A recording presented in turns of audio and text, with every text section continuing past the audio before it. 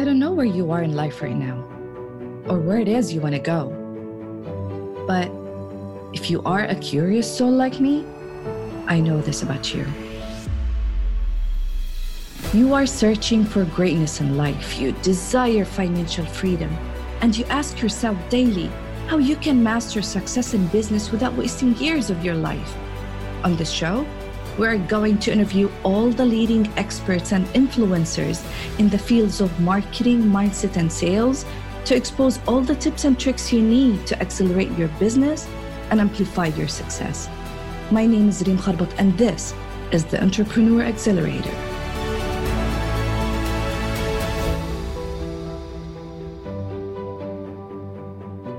Hello and welcome to the Entrepreneur Accelerator, your go-to podcast for all the strategies, tips, and tricks to help you accelerate your business and amplify your success.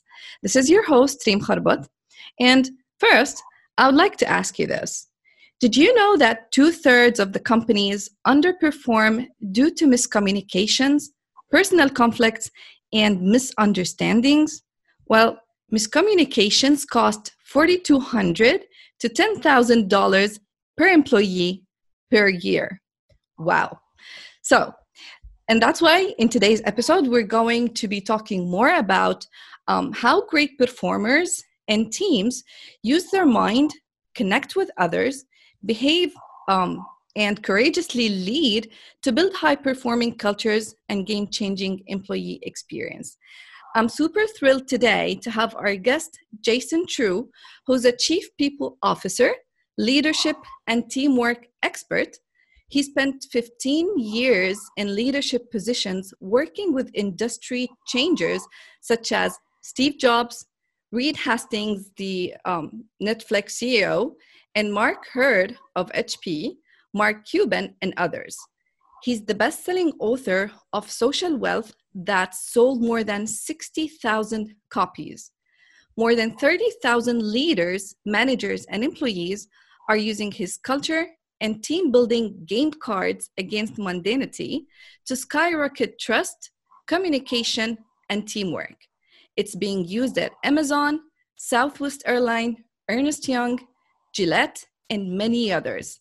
Jason, thank you so much for being here in the Entrepreneur Accelerator podcast. I'm so happy that you're here with me today. Well, it's great to be with you during all of this craziness and crisis of our lifetime and speaking to your fantastic tribe. Thank you so much. Before we begin, how are you coping with the whole pandemic thing? How are you doing? Are you bored, scared? How's everything?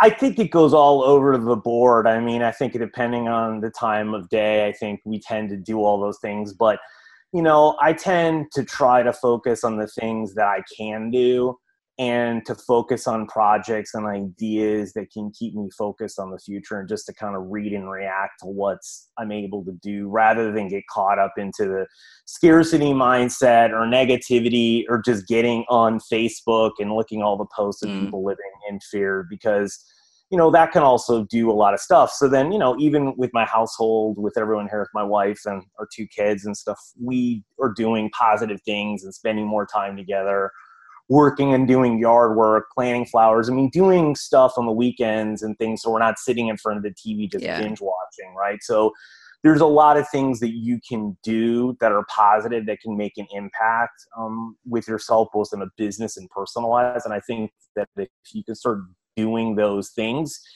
you can manage your mindset, right? And then not get caught up into that trap where you're in fear, you're scared, you're angry, all these other emotions that can easily spiral out of control and lead you to be the person that you really aren't and not show up as the best version of yourself as much as you can during a crisis. Absolutely. I was just looking at your resume and it was amazing.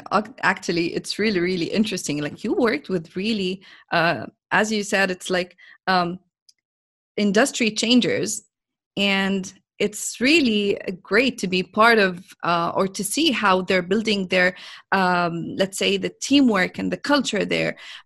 Before we start, can you just tell us a little bit more about you? What was like your position with with those teams and those game changers in the world? Like, what was your position there? What were you doing? So, fortunately, I went up to Silicon Valley right at the right time back in the late '90s, and so I was able to be around great people, and I was working in a marketing agency to start things off. So it allowed me also to be in all of these great organizations, and marketing agency was really really good. So that also allowed us to pitch great clients and work with people at Apple and Pixar and just a lot of great, companies that anyone would know anywhere, right? And that allowed me opportunities to work with these people in some capacity or another, right? Like the Netflix CEO, I did some work with the CEO of our company, with the person for who's right now the CEO currently of the company for like 6 months, once a week. I got to spend like 2 to 3 hours with them in a room, talking about how they were building, the company. So as you get all these experiences right at the time, you can't really, you don't know. Netflix back then was some little rinky-dink company, right? It wasn't anywhere near where it is now, right? You didn't take it seriously that they were going to produce movies and TV shows and do the things that they're now. It was just this add-on service. There was a fringe thing, like they get some weird movies or, maybe some international or other things that were going on. But as you look back collectively at all those experiences, you really got to see great leaders, great managers, and great cultures. And then the opposite of all those things too, which is the majority of them, and then teamwork across the board too, and communications and all those things that require us to do our best work and to get the best out of the people around us. And that even goes internationally too, right? It works with a lot of people. And so a lot of that's the challenges for a lot of the people that I worked with then, where they had poor relationships globally with people, right? And then that hurt their ability to perform and execute, right? And taking a look at the things they had to do. So it was a great time. And I still worked in Silicon Valley for till probably I started doing my own thing in 2014 and 13, but I still had a lot of contact. I still go out there all the time. So. Awesome. Do you think that there is something in common between those successful companies that is related to having a positive culture or a team of high performance, high performers? Was there is that the common thing between them, let's say, for having that success that they have? I think it's because more of them have made it a strategic priority in their business. And they did it from early on, or they adjusted to make it something that was really important from a top level down. Meaning the people that were running an organization, the CEO, the executive team, and not just mouth the words, but put it into everything that they're doing.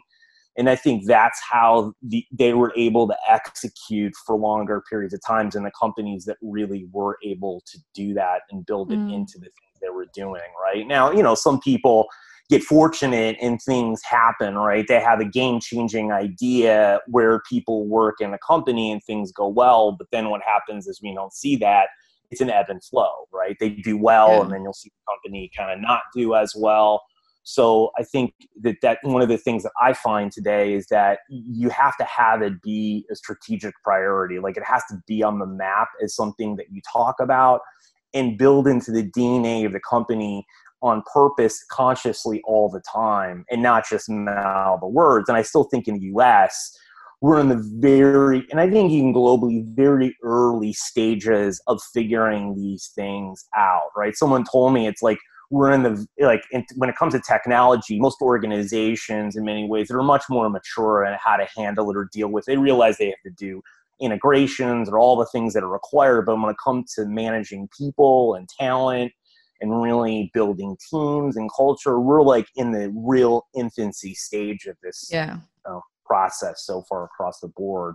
Even though we've been talking about it a while, you don't see the emphasis on it. And I think you've seen it in the last couple of years because the unemployment rate globally has been so low in comparison to where it had been. So it forced people, because the cost of hiring new people was so high, that once you're losing all these people, it starts to affect, right, your balance sheet. And so therefore people have had to adjust more for cost reasons than anything else and have to learn it. But we're still super far behind. When I talk about teamwork to people, like, they rarely do I find it as a strategic priority. Like, they'll mention the words, this is strategic priority, and this is actually how I'm doing teamwork and building it into the things I'm doing. That's a very rare conversation I'll still have with people, if it even does come up.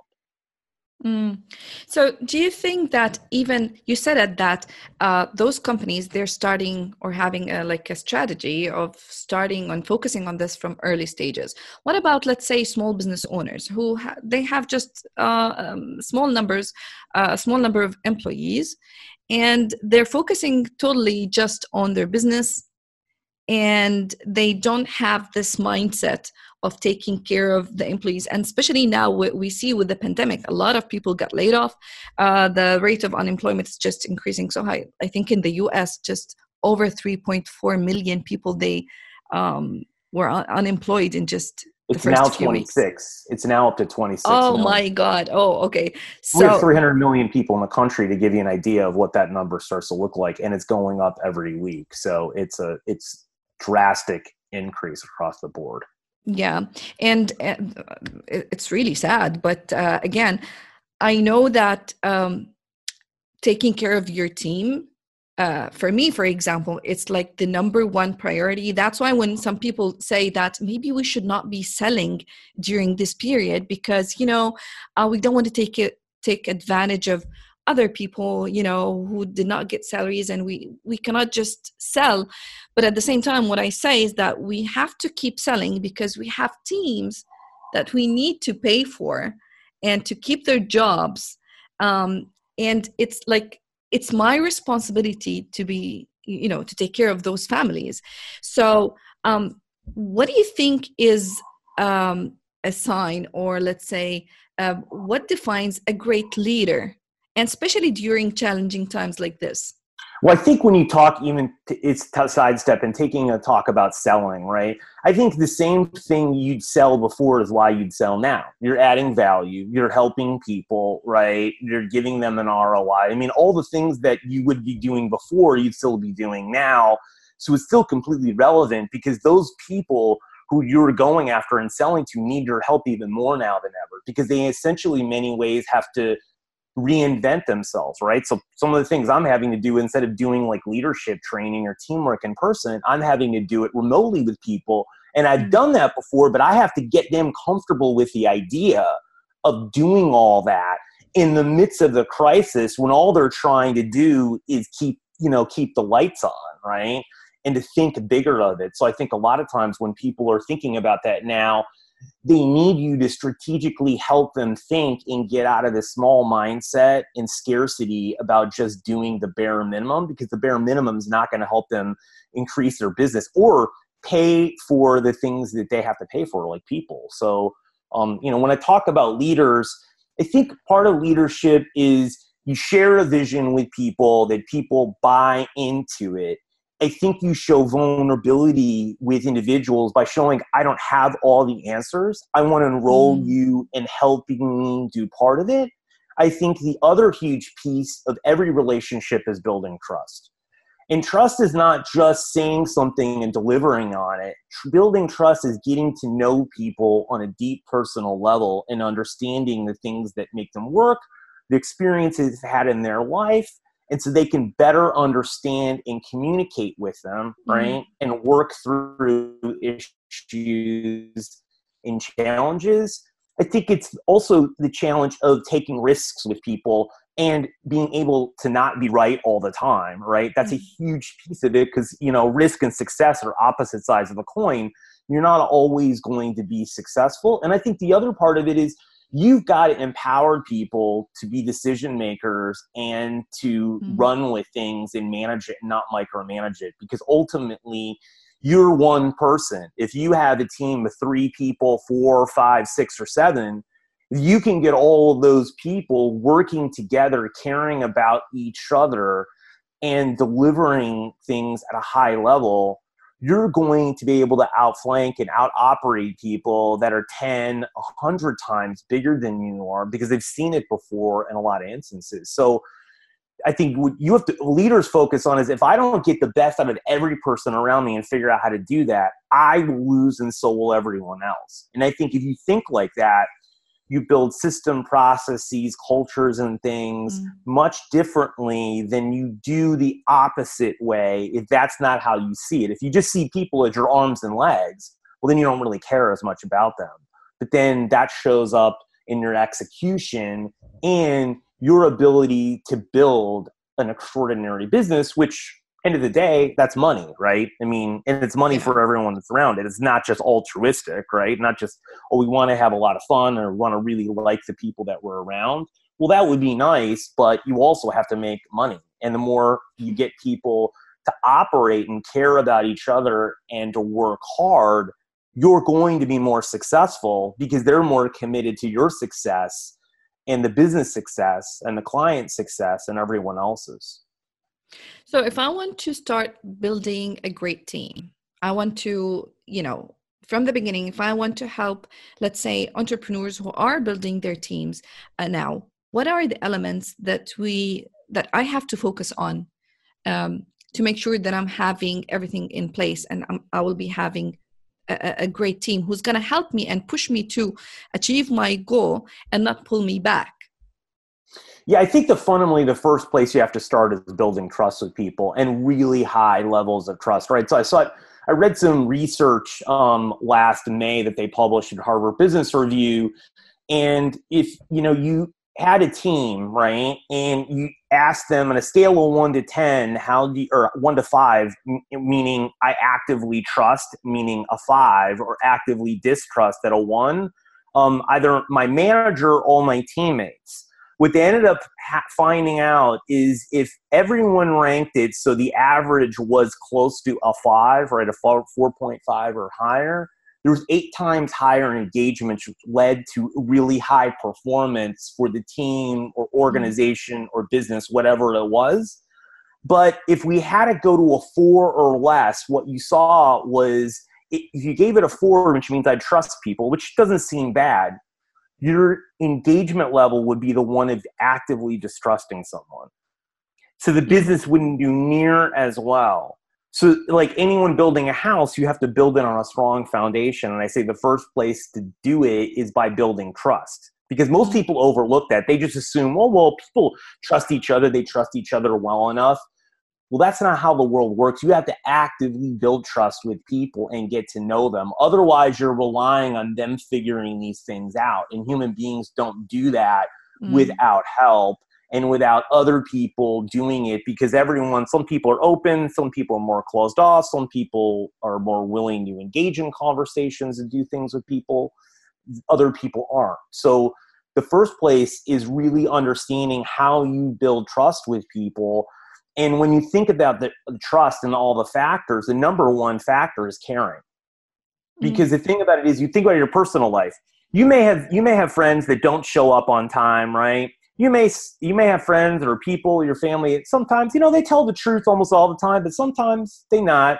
Maybe you have some people that may not be the smartest people, but if they really care about you, those are the people that are closest in your life and what you look at. But if you have someone who shows up all the time, on time, but doesn't care about you, they're not going to be your friend. They may be someone you transact with. They may be some sort of associate, maybe some people you deal with, but not deeply care about. So I always say, when you think about your personal life, you have to take that feeling of the people that are closest around you, and also the feeling you've had of the best team you've ever been on, whether that's in school, whether that's in some personal endeavor you've been doing, or whether the business, and saying, how can I replicate that feeling of that and in my personal life and take it into the business I have with the people around me? Because that's how you'll bring the most out of people. And when I started to take a look at this, I started to read a lot of research. And the one piece of research that really jumped out at me was this professor, his name's Arthur Aaron, back in 1997. He's trying to build interpersonal closeness between people. And he picked 54 grad students and had them pair off and ask, 36 questions over 45 minutes that were pretty vulnerable questions that have forced them to open up and have real conversations. And at the end of those 45 minutes, 30% of the people said they created the closest relationship in their lives. And this is with a complete stranger. They didn't even know anything about the person, not even their name, before they sat down.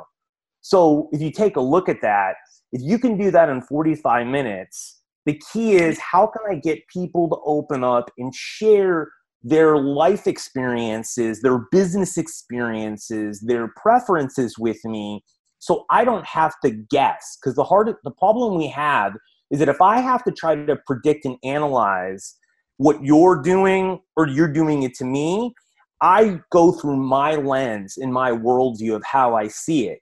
But that's not how the other person does it, unless we think the same. And that's why a lot of times when you run across someone that's a lot like you, it's really easy to get along with them, because you do more of the same things like them, you think the same, but 90 to 95% of the world doesn't operate like that. So you'll have challenges.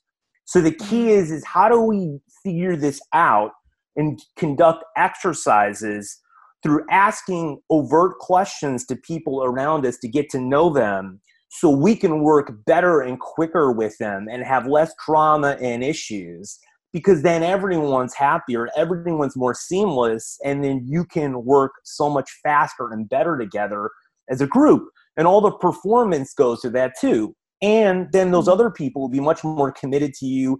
They'll want to suggest things. They will object to other things, which will be helpful, because now you're getting diversity of thinking coming back to you as well, where they might stay quiet, or they might not voice things near as loud in a group, which can help everyone gain and benefit from it, whatever small business size you are, no matter where you are, in person or remote, right? But most people don't think of those building blocks. They're thinking much farther on, like we have to have values and all the rest of those things and put them in the culture. And those are things that you have to do.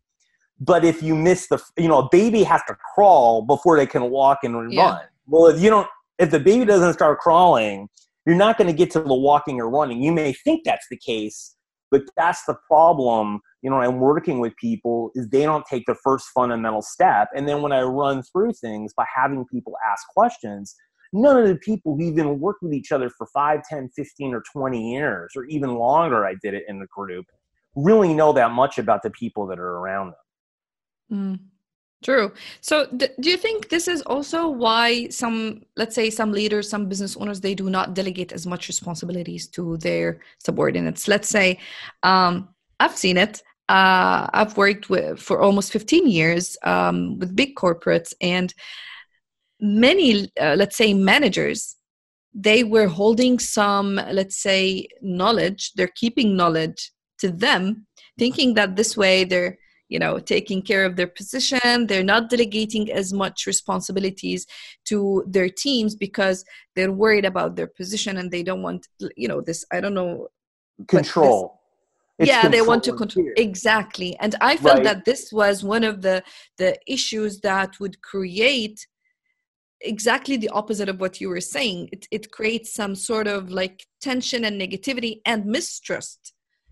Yes, because at the end of the day, when you're managing other people, your whole goal should be to make your job obsolete, right? Because if you have a team of 3 or 4 people, and it gets so good that you literally don't have to do anything that you're currently doing, that should be your dream. Because now your team is going to be blowing the results out of the roof. Your work now is going to be 90% strategic. It's going to be doing the things that you should be doing, that you're actually probably great at almost all the time, which is then going to uplift them even more. And everyone around you is going to be significantly lower on what they're doing because you're soaring past them. And the people around you every day will be coming into work or coming into work remotely excited about what they're doing, because they have the opportunity to grow and learn and evolve and feel like they have a purpose every day going, right? And so a lot of these things work in tandem, right? You can find a purpose working at a nail factory. It doesn't have to be that you're saving the lives of people, right? But how you feel purpose is feeling connected to the work and connected to the outcomes of that work for other people. Well, that's your job as a manager and leader to make these things to come together. But if you're worried about control and fear, you're not thinking about those things at all, because you're more worried about keeping the structure and the power and money yourself instead of doing the things that helped you be successful in the first place. And no one got to whatever job they had all by themselves, right? I mean, today, no one works on a mountain by themselves without any interactions or help from other people. So people are just doing the opposite of what happened to them and thinking it's going to help them, but it's a false sense of control, because we're never in control of anything. Look at this pandemic, right? I mean, there's a lot of people that thought they were, and all of a sudden they got hit with this and they're not. So we're one step away. So the key is empowering and bringing the best out of people and figuring out, how can I do that at every possible step? And the first step is building trust and communicating, managing other people and understanding them and getting feedback from them, right? And how I, as a leader and a manager, can do a better job. How can I work with you, communicate with you better, right? Like, where are the things you see that we could be doing better? Well, when you start asking that approach, your goal is to have everyone do better and everyone win together. And it's not about who's wrong or who's right or what risk or what failure.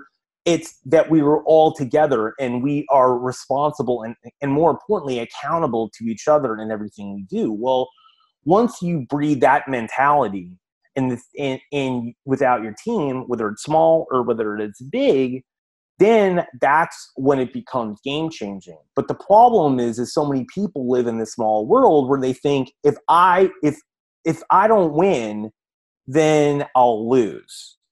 When that doesn't work, right? If the team is successful, I'll be successful. And if you think more like that, then all of this stuff starts to become easier to do, and you're more open. You don't have to have the solution. You're more open to saying, okay, wow, look at my team. The teamwork here, we could be doing better, or let me go find someone, or let me start reading and looking into that. But if you don't care about teamwork, you're not going to go pick up a book. You're not going to find a coach. You're not going to find a class because you don't think it matters, or you just don't care about it enough because you're like, well, those people will figure it out, right? I'm a manager and leader and they should just do what I'm saying and read my mind. Well, like we all know, that doesn't work whether you're in person, whether you're remote, whether you're working with people internationally, whether it's different cultures or the same one. I mean, we're all people, right? And we all have needs. And so it doesn't matter where you're based. Right? I worked in companies a lot. And one of the smartest things I did having to work with international teams is I tried to visit them as soon as I could. And I started to take meetings in the middle of the night when they would have the middle of the day to show them that, like, I didn't care if I don't want to, have to make them wake up early for me. Just because I'm in the U.S. doesn't mean I'm any more or less important than they are, right? I'd ask them questions. Well, how do you best work together? Tell me a story about when the team there executed on a project. Well, it's way different in Europe as it is in the Middle East, as it is in Asia. And you start to learn, and now you can adapt. And those people are like, wow, it's like the first time anyone's really asked me that question. And then what happens? They work harder, they communicate better, right? All these things start happening, but it comes from being inquisitive. It comes from caring, and it comes from you starting to show through your actions with other people, whether it's as a leader or a peer, it doesn't really matter. But if you don't do these types of things, what happens is you create more problems and issues for yourself than anyone wants to deal with. And it takes a little bit of time on the front end, but it saves you, 10, 100x on the other side. And it's a lot more fun and enjoyable. And the relationships you build are much better, right? Whether you're own a grocery store or own an internet marketing agency, a lot of these things are exactly the same. So Jason, how do you, if you want to help a company, for example, or a team, do you start from the management first, or do you work with them as a group? Like, how do you start helping companies improving their culture, their communication? Do you start, for example, from the bottom up, or how is it that you provide? Well, it depends. I'll be honest with you. It depends on who starts and willing to engage. Because I think it almost always works better when it's a top-down effort. Mm-hmm. Because once you get the people at the top, then you enroll them. It's easier for them to get the rest of the organization going because it's lead by example. And usually at that point, part of the work that I'd be doing with people is doing some self-awareness level of seeing what's going on with them, to show them that their perceptions of what other people are thinking or feeling about them aren't exactly right. And they need to be more inquisitive, open, and get feedback and take it. And their blind spots are actually hurting them, right? So if I'm doing some holistic program, I do more of that. But a lot of times I'm engaged at a manager level, director level, or someone who owns a small business. And it depends on what goes on. But at the end of the day, you have to get people starting to talk with each other and learning about their experiences and realizing that people are very similar, either in the emotions that they've experienced in their life through different things, or they've actually had many similar experiences across the board, and they're more alike than dissimilar. Because then you get people more willing to buy in and work with each other as you start to do that. And if you teach them to ask more questions about each other and ask the things that they need or want, right, or how they're doing, and to have to do it proactively, so you as a manager leader don't have to be the person that's always bringing people together and solving their problems. They can solve it on their own by having better relationships, but you have to give them the tools and do it in an environment where they start to see, well, if I ask someone questions about what's the most important lesson you've learned in the last year, and they're like, whatever they say, if the other person like, wow, that's pretty interesting, I never thought about that. Or you might think that's kind of similar to what I'm thinking. Or maybe you ask them a question and have everyone go around and say, if you had one person to thank you for helping you become the person you are today, who would that person be and what did they do? Well, you might see people having very similar experiences on their team about it, whether it's their mom, their dad, a best friend, or in the emotions that it brings about. Well, then the person that you may not have seen as someone who's just like you may say, wow, that person's a lot more alike to me than I thought before, or I really missed a lot about that person. And I think teamwork's about, in the beginning, opening up people to the possibility that they could be doing better work with each other, and then to start giving them tools to start asking better questions and to start caring more about them. How, as a business owner, how do I know that I need help in this area? Because how do I know? Most of the people, they think that, as an entrepreneur, I'm focusing on my business. I'm focusing on sales. I'm focusing on marketing. I have the team. I don't have to think. I don't want to think about them.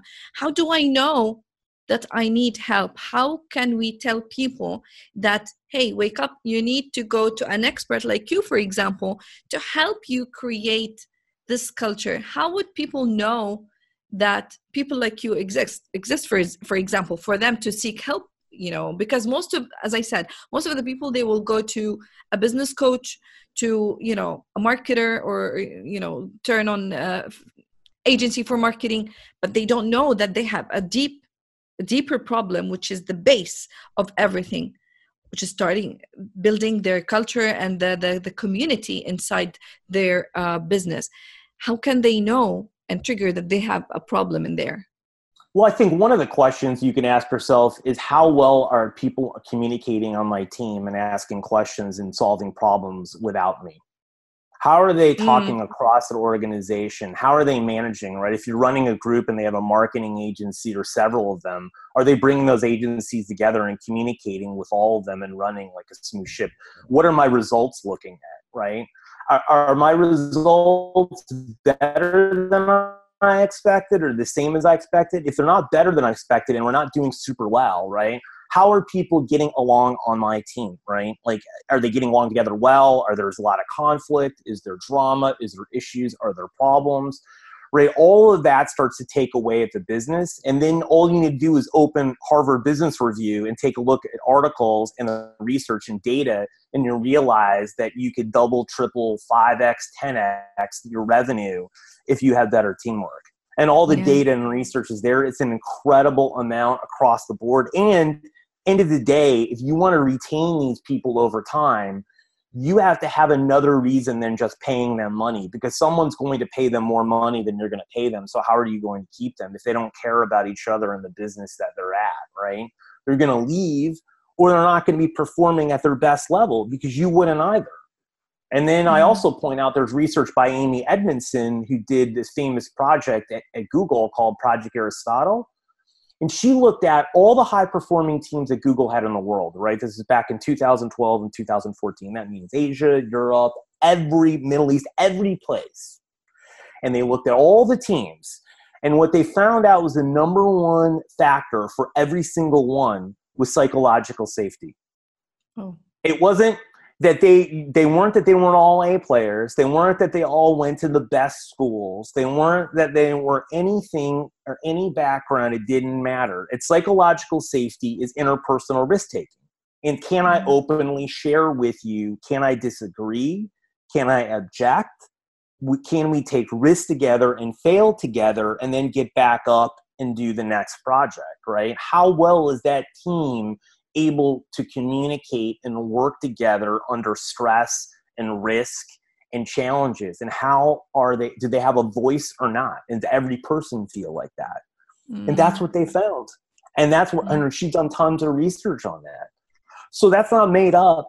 There's book written about it. There's tons of it out there. It's one of the most famous research studies, and look at it. And all the rest of the factors don't matter. So, and there's all tons of research out there. They've shown stuff on, they had doctors, and they did it in cities across the globe, that they got all-star doctor teams and nurses, the best.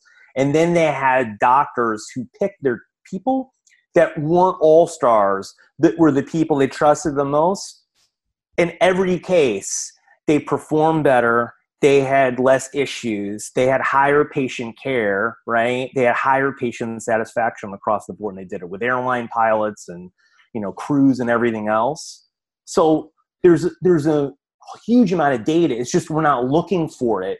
And it's actually in plain view. We're not reading it and doing it. And that becomes the problem, because most of the leaders and managers that I'm working with, the problem is their team. It isn't, and it's partly them, but that piece of them can be fixed a lot quicker because that's just self-awareness work. That's some other internal things. But the team can't be. But that's the problem. They're not getting the most of the people around them, whether it's a small business owner or it's a medium, a large, or you're a manager working in a large company, right? Because you're still affected even if the company's not helping you. You have to perform better across the board. Or if you're in an agency and you're managing clients or managing teams, like I have PR and marketing agencies I work for, and it's not just the people, it's the clients, it's the partners. How do I get the most out of those people too? So you all have to think about every person you're interacting with and your team's interacting with, and thinking, how can I bring the best out of them? How can I learn about them? How can I create the best relationships? Because all of that stuff comes back to the bottom line in running an effective business. But the team I look at as both internal and external. It's really any set of people that we have to deal with that are critical for our business. I was just checking the idea of game cards, your game cards that are used by Amazon, Southwest Airline, Ernest Young. This is awesome. What is the concept of those game cards, and how come they're the concept is companies are using it? Yeah, the concept is really, if you get people together, right, you get them physically together or get them on remote, on video, or you could even do it on audio or something like Zoom. And you ask people questions, and everyone answers the same question. What ends up happening is you start to skyrocket trust, because if a card has a question and you read it, right? Like if a card says, tell me about the biggest challenge you've had in the last 5 years and how you overcome it, and it could be personal or business, and you share that with people, that's a huge share. And that's being really vulnerable. And what happens is then other people are vulnerable with you, and you learn information that you may never have learned about, or it may take 5-10 years of feeling comfortable to share that. Well, when everyone in the group finds that, you have a group level bonding, right?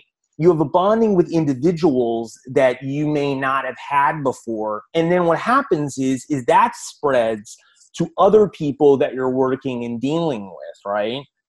And that's a game changer in itself. And then when you understand how this is done, you realize how easy it is to do in your own life, right? Meaning like in your own business with the people that you're working with, and you can start doing it with people you run into either as an individual, right? One person, or with multiple people that you have to deal with inside of your organization or whatever it might be.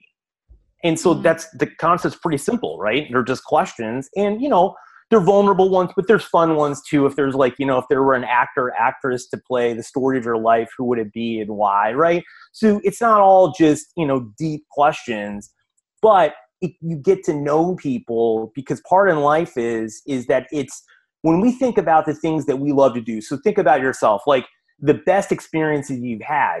It's also not only having that experience, but talking about it later and reliving it and sharing it with those around you that's how you relive it and carry it forward, is our conversations that we have, more so even than the actions that occurred. So that's the way to fast track it, is through being vulnerable and having it. And the cards just do it because then someone reads it and they don't have to think in their head, how do I ask this question? How do I bring it up? Because you just read it and answer it, right? Yeah. And then everyone just does it in a group. And it doesn't matter whether I've done it in, probably 15,000 people now speaking. I've done it with existing teams all over. It doesn't really matter what environment it's in. It's all the same, right? Some people are a little resistant in the beginning, but by the end, almost every single person is bought in, because they see the results that have occurred and how people are talking about stuff. And the one thing about doing it in a group that's a lot safer is once you do it in a group and you ever betray the trust by like sharing the information, because people bring that up all the time. I'm like, well, if you do that and other people know about it, they're going to police you and they're going to say something, because you're betraying group trust, not just an individual's trust, which is far different. And so people just don't do it. Like, I'm sure it happens somewhere, but I don't hear about it. And I follow up with a lot of people and clients and people doing it. And I know people have shared some pretty intimate details and really personal things in groups and things that I've been in with other people that someone hasn't popped up. So it's a simple process to do it, but it's an important one. And if you have it, the most senior person or the leader or manager needs to go first, because then they show that it's safe for other people to play. Otherwise, what happens is they'll wait until that person goes to figure out what level of information can I share with other people, right? Yeah. But you can, do it with anyone. Obviously, you can do it one-on-one. You don't have to do it in a group. I've done both. It's just with one-on-one, it may not work as well if the other person isn't as open. So sometimes in that scenario, it'll work. Sometimes it won't. But I've never seen it not work in a group of people that are willing in any way to try doing it. And I would say that's the first step, because then you get people to be more open, and then you can do other stuff. Like people do how to work with me manuals. They're simple manuals that they create on to share with them, like, what are your pet peeves? If you have to give me hard feedback, how do you want other people to give it to you? If you're having a bad day, what's a way that I can get you in a better mood?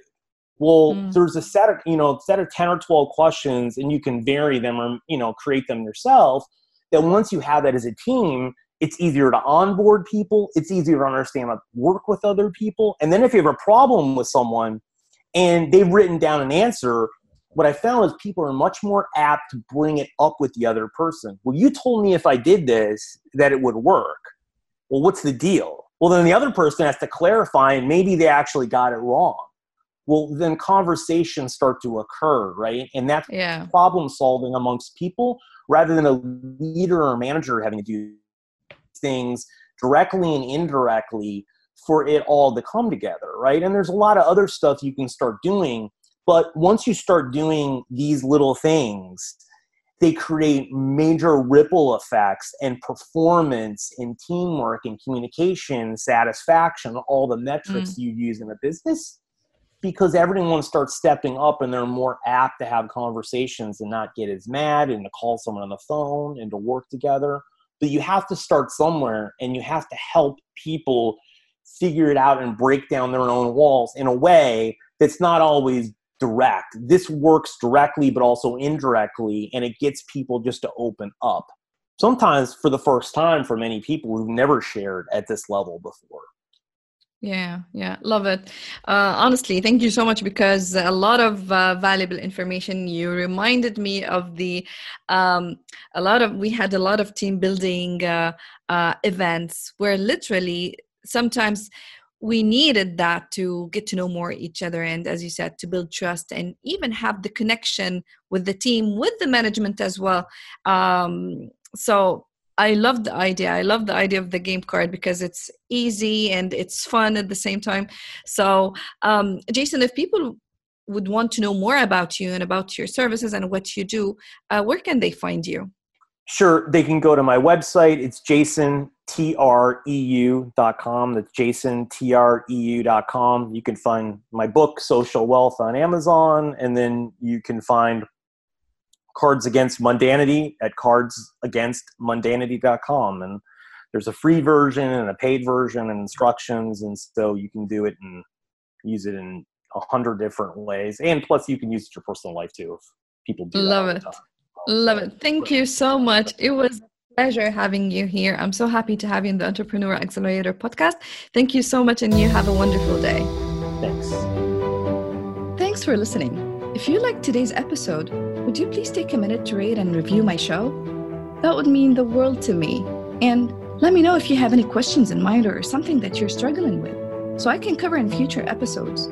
And don't forget to subscribe so you won't miss out. Let's accelerate your success together. And remember, success is not an accident. Success is a choice. See you next time.